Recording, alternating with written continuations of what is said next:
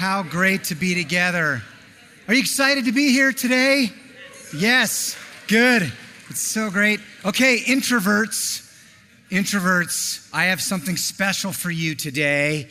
You're thinking he's going to put an end to the greeting time finally once and for all? No, it's the next best thing, introverts. I have today for you questions that you can use during the greeting time to make it less awkward.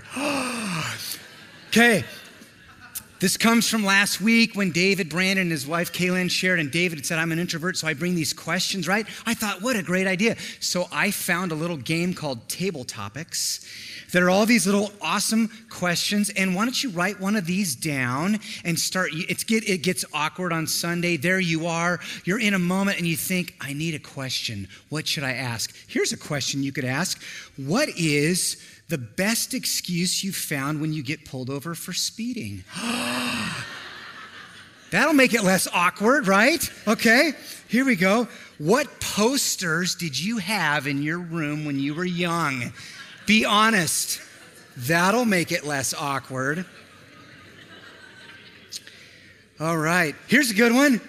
These are going to get good. Which fabulously impractical car would you like to own? I like that. If you could choose between being the worst player on a winning team or the best player on a losing team, what would you choose? You're like, why can't it be both? Okay, here's deeply philosophical. Think about this. Would you like to be the proudest of your accomplishments or of your character? That'll make a nice greeting time, won't it? Good. All right. Well, hey, whether you're an introvert or an extrovert or somewhere in the middle, one thing we all love to do is get in the Word. Amen? We're here to be in the Word. That's what we do at River West. Will you pull out your Bible with me today? If you don't have a Bible, ushers are coming down the aisle right now. You'll want your own Bible. If you're a guest or a visitor or new, or you just don't own a Bible, this Bible is our gift to you. And I'm really excited today on the Second Connect Sunday because we're back to our study in Luke. And it's been a long time coming. We were in Luke all of last year, and today we return to our study in Luke. So we'll go to Luke chapter 9. Will you turn when you get that Bible?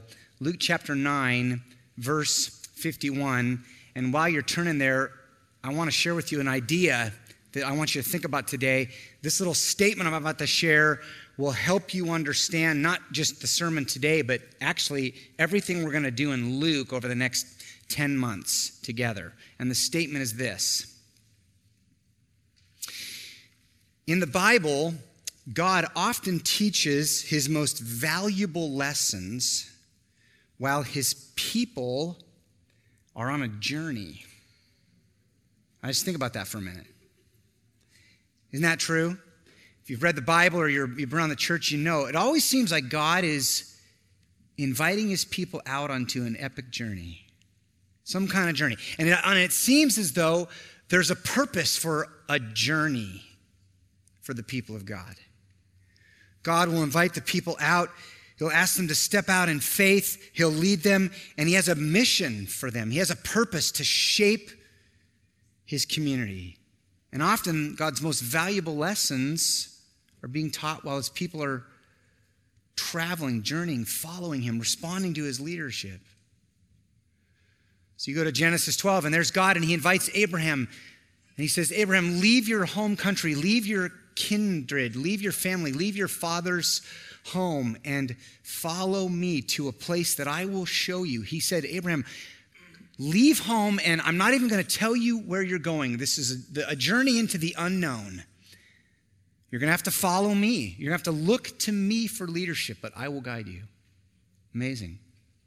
You learn a lot when you're following God on a journey. Or the book of Exodus, which most of the book of Exodus is this epic journey, the people of God being led in the wilderness by the presence of God, the Shekinah glory. There is God leading the people in the wilderness for 40 years. They're wandering, but God has a purpose for them. He's shaping them. They're learning how to trust God for their identity. Who are we as a people, God? Learning, what does it mean to follow you? Learning to seek God for his provision. Amazing. Sometimes the things we most need to learn, we'll learn as God leads us on a journey. And what happens when you turn the page on a new unit we'll look at over the next year, starting in Luke 9, verse 51, as we discover that once again the people of God, the new people of God, Jesus and his disciples, the new community of Christ, they're being invited out on an epic journey. What will they learn together? What will we learn? A lot, I think. Will you look at it with me? Luke 9. I'll pick up in verse 51. Here's what happened next. When the days drew near for him, that is Jesus, to be called up, he set his face to go to Jerusalem. And he sent messengers ahead of him who went and entered a village of the Samaritans to make preparations for him. But the people of that village did not receive him. Why? Because his face was set towards Jerusalem.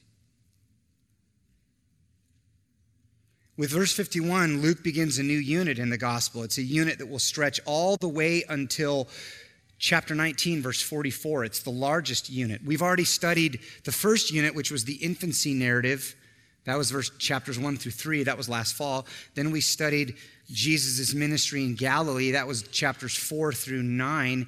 And now we turn the page on a new unit, starting in verse 51, stretches all the way to chapter 19.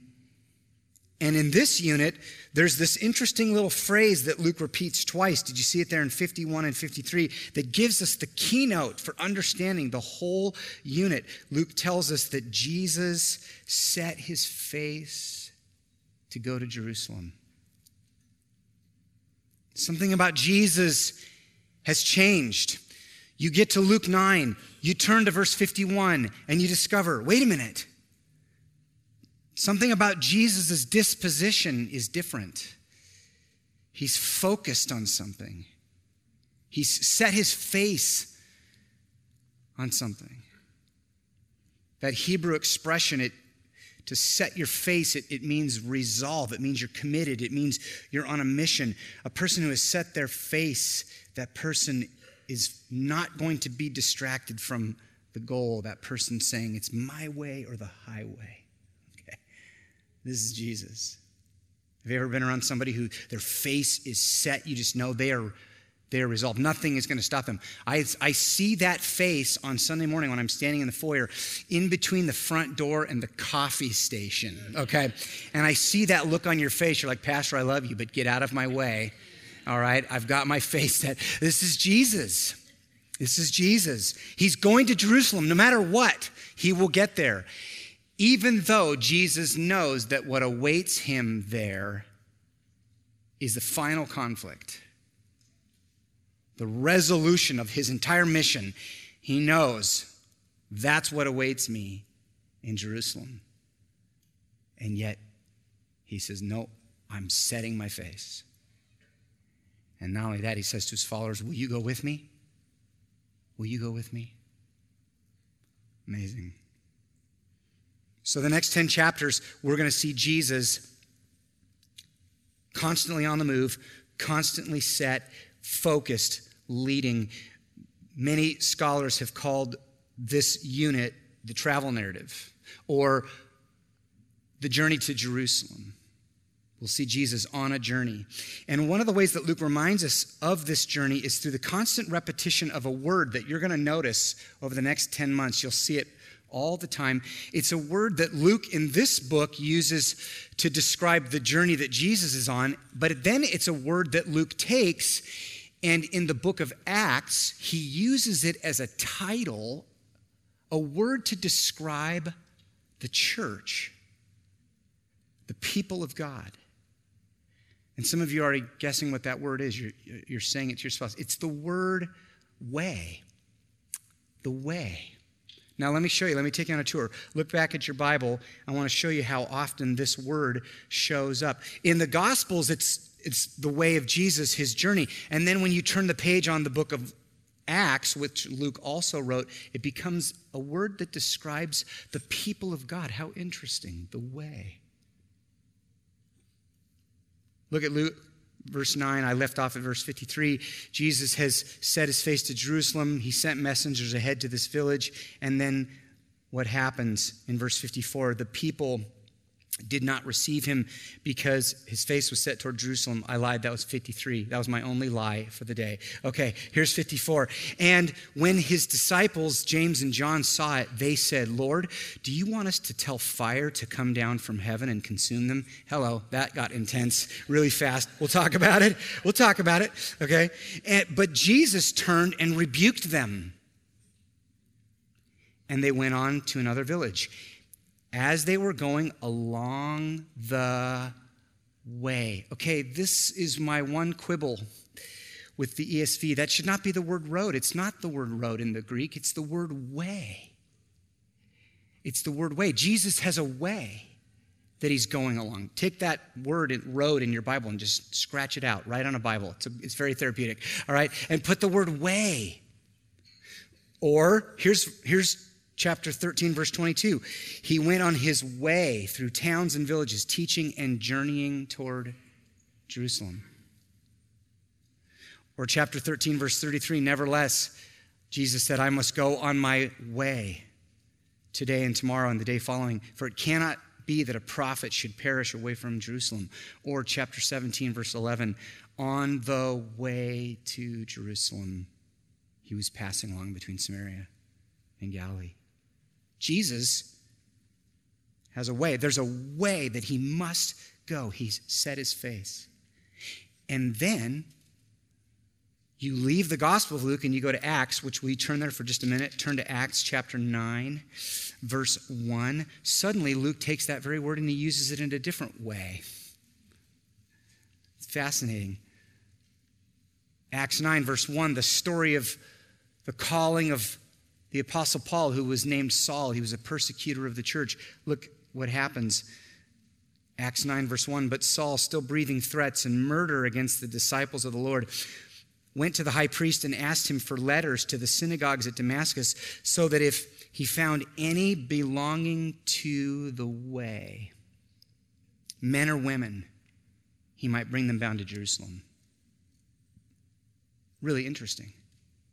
You get to the book of Acts, and people outside the church, when they look into the church, the title that they used to describe the people of God, this community of followers, the word that they used was the title, the way. This was the title the church used to describe itself. The very first believers, when they thought of their identity, the word that they used to describe themselves, you'd see it all through the book of Acts, is the way. So interesting. We need to slow down and stop and say, who are we? What does it mean to be the people of God? The early church said it means that we're the way. It infers movement. It implies direction. It's a community that's going somewhere. Progress towards a mission or a purpose. Amazing. Very profound. Over the next 10 months, we're going to study Jesus and his journey in Luke's gospel. But as we trace the journey of Christ, one of the things that's going to happen, River West, is we're going to discover something about our identity as a church. What does it mean to be a church? What is the church? You say, maybe you're new, you're visiting. What have I walked into? Here's what you've walked into. The church is a community on the way with Jesus. Interesting. The church is a community of constant response, responding to Christ, his leadership, his directions, his guidance. It's a family, a group of believers who are committed to one another, but even more than that, they're committed as a community to constantly look up to their leader and say, Jesus, where are you asking us to go next? Isn't that wonderful? Amazing, amazing. The church is not a building. Many of you know that. The church is not a building. It's not a structure, right? But also, the church is not an institution. It's not static. It's not stale. It's not stuck. You hear people say all the time when they think of the church as an institution. Have you ever heard somebody say, you know, I'm spiritual, but I don't like organized religion. You know, have you ever heard that? I don't like organized religion. You know what we say to that? We say, we don't like organized religion either, which is why we work so hard here to be really disorganized. All right? So, like, if you don't like organized religion, this is your jam, okay? Welcome to River West, all right? The church is not an institution. The church is a way. That's different. The church is not a brand. It's not about a brand. We're not building something around a brand that people might, unless that brand has to do with Jesus. A couple years ago, I sat in a room with a bunch of pastors and leaders, and this really dynamic leader got up and he said, "Pastors, let me tell you something. Your brand is everything." He said that. Don't kid yourselves. Your brand is everything. And I kept going, where's the punchline? When's he getting to the punchline? And I looked around the room, and all these people were nodding, and I was like, is this open for discussion? Okay? Because the church is not about a brand, unless that brand is Jesus. The church is not about one leader. It's not a cult of personality, unless that personality is Jesus. Amen? The church is not about one individual leader. The church is not an institution. It's not about a brand. The church, brothers and sisters, the church is a family of followers who are constantly looking up to our leader to say, Jesus, where are we going next? That's different. That's what Luke wants to show us. This is why at River West we're always asking the question, Jesus, what next? What are we supposed to do next? We don't want to get out in front of you. We don't want to get off. Right? This is why at River West we pray constantly. If you are new and you're joining us, one of the things you're going to discover, we're praying all the time. Praying after the service, praying in small groups. I'll never forget my first elder meeting. There I was with all these leaders. Pastor Guy Gray, our founding pastor, amazing. Now he's on our preaching team and he serves us overseas. But there he was leading the meeting, and they would come to a really important decision or topic, and they would talk about it for 5-10 minutes, and then Pastor Guy would say, okay, let's stop and pray. And then, men would go to their knees. They'd pray for 30 minutes, just over throughout the whole meeting. They talked for an hour, and they prayed for 3. And I thought, how do these people get anything done here, But I learned something. You'll get way more done in 3 hours of prayer than you will in 4 hours of talking to each other. Amen? Because the church is a way, following a supernatural leader. There is nothing more tragic that could happen to a church than for that church to lose its way. To lose its way. Many of you have come from churches that lost their way. And of course, what we mean by that is, and the church can lose its way globally. The American church could lose its way. The evangelical church could lose its way if it stops following Jesus and tries to grab for power or get overly political or overly aligned anywhere other than Jesus. The church can lose its way. Amen, brothers and sisters? And a local church can lose its way, which is why what we want to do when we gather is open our Bibles and say, Luke, show us the way of Jesus. What is this journey we're going on together? So you say, what is the way of Jesus? It's a metaphor, of course. It's a metaphor. But Luke wants to be really practical. So will you look back at your Bible? Here's what's going to happen. Luke is going to show us 3 things about the way of Jesus. And you're going to need all 3 of these if you're going to understand what happens over the next 10 months. So take these with you. Write them down. Think about them. Okay? Number 1 thing Luke wants us to see. The way of Jesus is the way of a cross. That is the way of Jesus. That's the meaning of Jerusalem, of course. We know this. We know that when Luke tells us that Jesus set his face to go to Jerusalem, what he means is that Jesus set his face to go to the cross. Because Jesus knew, in Jerusalem, I will complete my mission, and that will involve suffering, humiliation, torture, death on a cross, and resurrection to new life. He knew it. He had been preparing his disciples for it.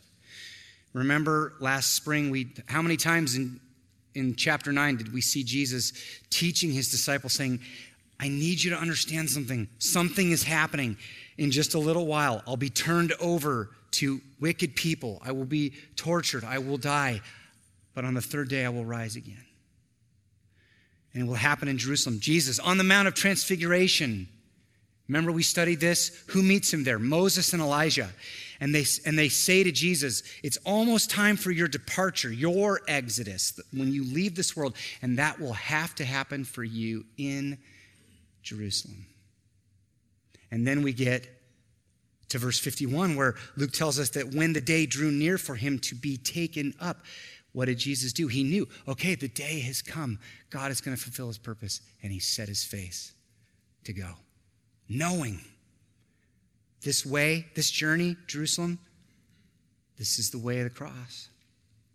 Every step now on this journey happens in the shadow of the cross. Amazing. And Jesus says, not only that, but my people, my community, I'm calling you to go with me. This is not just my way. This is your way. What does it mean to be a people of that way? What does it mean to be people of the cross? You ever thought about that? What does it mean? Is it just about a physical object, a piece of two pieces of wood that are held together? What does it mean to be people of the way of the cross? Last year, right before Easter, we made some changes in the sanctuary, and we didn't tell anyone we were going to do this. And some of you noticed this, and you were agitated because some people don't like change, okay? But here's what we did. We took down the cross that was right there in the middle, and we didn't tell anyone we were doing it. And many of you didn't even notice that, did you? And we took that cross down, and we did some beautifying. We put up new sound panels. And then what we did is we had a new cross built, which is this cross right over here. And what we did on Good Friday, you'll remember, is we put that cross right in the middle of the room. And then as a church, we gathered around that cross, and it was powerful, and it reminded us we're people of the cross. But it was great because I did have a few of you come and say, Pastor, I noticed something about the sanctuary. You've taken down the cross, and I just want to know, are we going to stop preaching about Christ crucified here or something? And it was great. I wanted you to know this was amazing because I had conversations with people in our church who came from other churches that had jettisoned the gospel, given up preaching the cross, given up talking about Christ and him crucified. And when that cross came down, they were triggered, okay? And it was wonderful. But what does it mean to be cross-centered? Is it just about a physical object? No, we know this. It's more than just having a cross in your sanctuary or a cross on the top of your building. When Jesus invites his people on the way of the cross, he's talking about something about the heart of God. The cross tells us about God's heart. It tells us about God's core values. If you're a people of the cross, it means you understand something about humility and self-sacrifice. To be people of the cross means to understand something about power in our world, the way the world uses power versus the way God uses power through sacrifice and humility. Amazing. And then Jesus says, now I want to take you on that journey. I need you to learn the way of the cross. So you know what's amazing? From now on, all the way to chapter 19, what we're going to see from Jesus is a lot of teaching, parables.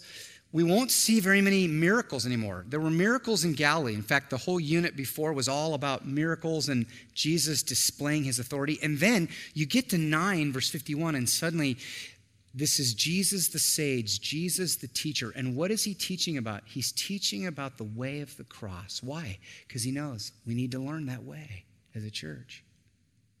Amen? We're going to learn that way. That's the first thing. The way of Jesus is the way of a cross. Here's the second thing. Write this down.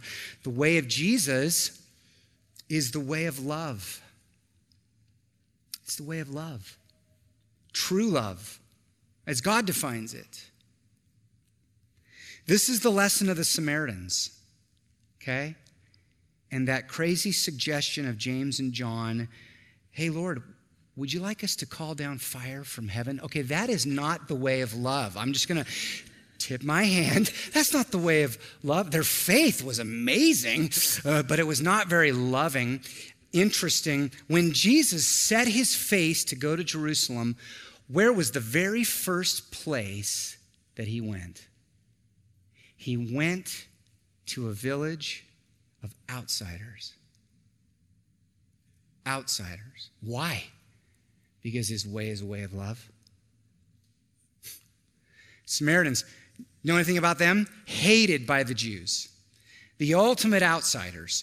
The Jews and the Samaritans were arch enemies. The Jews viewed them to be defectors of the people of God. They had intermarried with other groups around them. They had betrayed the people of God. If you were a Jew traveling in the north from Galilee down to Jerusalem, you would go out of your way to avoid Samaria, a little region right in the middle. I have a map just so you can see this. There's the Sea of Galilee up at the top where Jesus was born, and most of what we did last year was up there. Now Jesus sets his face to Jerusalem, which is right there by Judea, and right in the middle is Samaria, and most Jews would go around. This is actually a lot like the Willamette Valley. So if I was leaving Portland and I wanted to go to Eugene, but I wanted to avoid Albany, okay? Did he just compare Albany to the Samaritans? I did. But I could have said Corvallis, but I didn't say that because it's the way of love. Anyway, I could go around. I could leave Portland. I could go to Mount Hood and down through Bend and then come back over to Eugene. I could. That's not what Jesus did. Jesus set his face to Jerusalem, and stop number one was Albany. Yes, it was a village of Samaritans. Why? Because Jesus wants to teach his disciples about a new way. I guarantee the disciples were going, where are we going? Now, isn't it interesting? Why did the people in that village reject Jesus? Look at your Bible. Look at verse 54, 53 and 54. They rejected him. Why? Because his face was set towards Jerusalem. There's something here. In our world, in our culture, there's always going to be resistance to the way of Jesus. Always. If you are aligned with Christ, if you love Christ, if you believe in the gospel, the cross, the resurrection of Jesus, you will experience rejection. You will experience resistance. It's a part of following Jesus. The question is not, will you experience rejection or resistance? The question is, how will you respond? Will you respond like James and John? Isn't it interesting? The Samaritans rejected Jesus, but who got the rebuke? James and John did. Interesting. Jesus is like, don't you realize that rejection? That is precisely why I'm going to Jerusalem. I have to die for that rejection. My way is a way of love.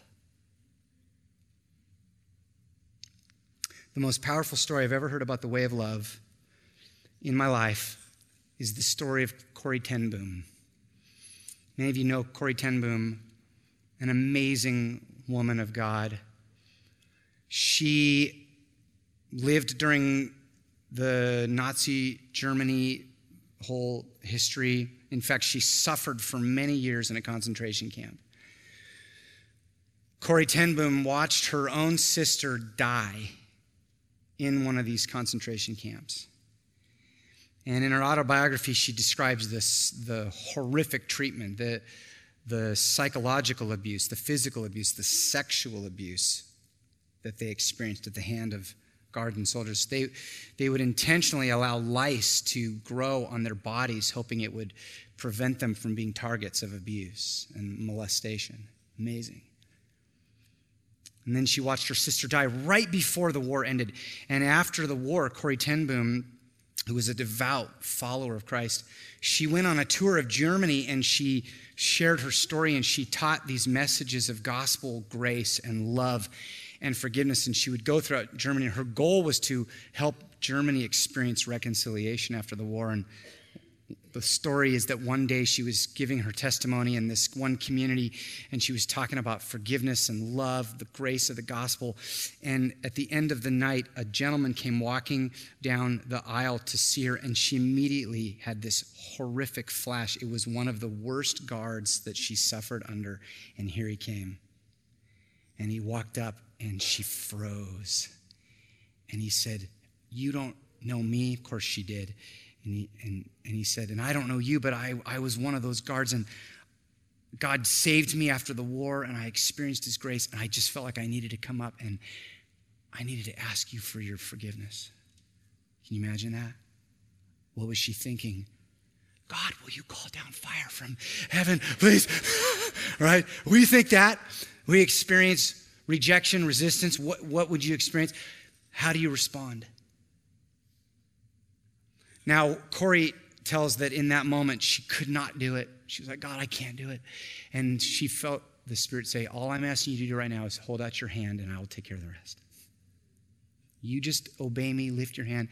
She lifted her hand. Her heart was not there yet. She grabbed his hand and she said, "I forgive you." And in an instant, she was flooded with a new understanding of the love of the gospel, the grace of the gospel. Why? Because the way of Jesus is a way of love. It's a way of love towards outsiders. What will happen when we study Luke is that the people are going to wander with Jesus for a while because they have so much to learn about the way of love. And Jesus will tell them stories that involve Samaritans. It's very interesting. Did you know that in the Gospel of Luke, Luke is the only gospel that has the parable of the Good Samaritan? Luke's gospel. Luke is the only gospel writer who tells a story of 10 lepers who get healed, and 9 of them walk off without any form of gratitude except for one who comes back, falls on his knees before Jesus, and cries out, "Thank you." And then Luke tells us, oh, and that one leper was a Samaritan. Amazing. Because Jesus knows, I need you to learn my way towards outsiders. It's a way of love. It's the way of the cross. It's the way of love. And then just one more, and this will just take a minute. The way of Jesus is also a way of great cost. Great cost. In fact, it will cost you everything, but let me tell you something. It will cost you everything, but you'll begin to realize everything was worth it. Everything was worth it. It didn't feel like a loss. It felt like an investment on an eternal future. That's what happens last. We didn't read it yet. We look now back to Luke, and let me read out our text for today, verses 57 to 62. Here's what happens. As they were going along the road, someone said to Jesus, "I will follow you wherever you go." And Jesus said to him, "Foxes have holes, and birds of the air have nests, but the Son of Man has nowhere to lay his head." To another, Jesus said, "Follow me." And that person said, "Lord, let me first go and bury my father." And Jesus said to him, "Leave the dead to bury their own dead, but as for you, go and proclaim the kingdom of God." Yet another said, "I will follow you, Lord, but let me first say well to those at my home." And Jesus said to him, "No one who puts his hand to the plow and looks back is fit for the kingdom of God." Really intense. Whoa. You read it and you go, what does this mean? Is Jesus saying that in order to follow him, you have to become a nomad? The Son of Man has nowhere to lay his head. Is that what Jesus means? We give up on home, or does it mean becoming homeless, nomadic? Probably not. But Jesus probably is saying that if in your life, if you worship security and comfort and convenience more than you worship Jesus, you've already chosen, right? Is Jesus saying, this is intense. Does this mean that in order to follow you, I have to abandon my family, abandon my cultural expectations, my responsibilities? Is that what Jesus means when he tells a man, don't go home and bury your father, or don't go say goodbye to mom and dad and brother and sister? Is Jesus saying all of my relationships in this life are now abandoned? Probably not. But he might be saying, if you worship any earthly relationship or expectation or cultural norm more than you worship Jesus, you've already made your choice. That's what it means when he says, once you put your hand to the plow, you can't look back. Have you ever been driving and you look back? What happens? You veer. You just begin to veer. It's powerful imagery. I think what Jesus is doing here, it's actually not intense. It's actually super encouraging, and it makes so much sense. All Jesus is saying is, if it were to come to a choice between the things of this world and me, what would you choose? What would you choose? Be honest. If you had to make a choice, if you came to a fork in the road and you had to choose between this life, these things, these earthly relationships, and knowing Christ for all eternity, his way, what would you choose? It's so powerful. River West, we're going on a journey together. We have a lot to learn. We need to learn about our own hearts. I heard an illustration that I'll close with that I've shared this before, so for some of you this will be familiar, but we need to hear it again and again and again because it's so profound.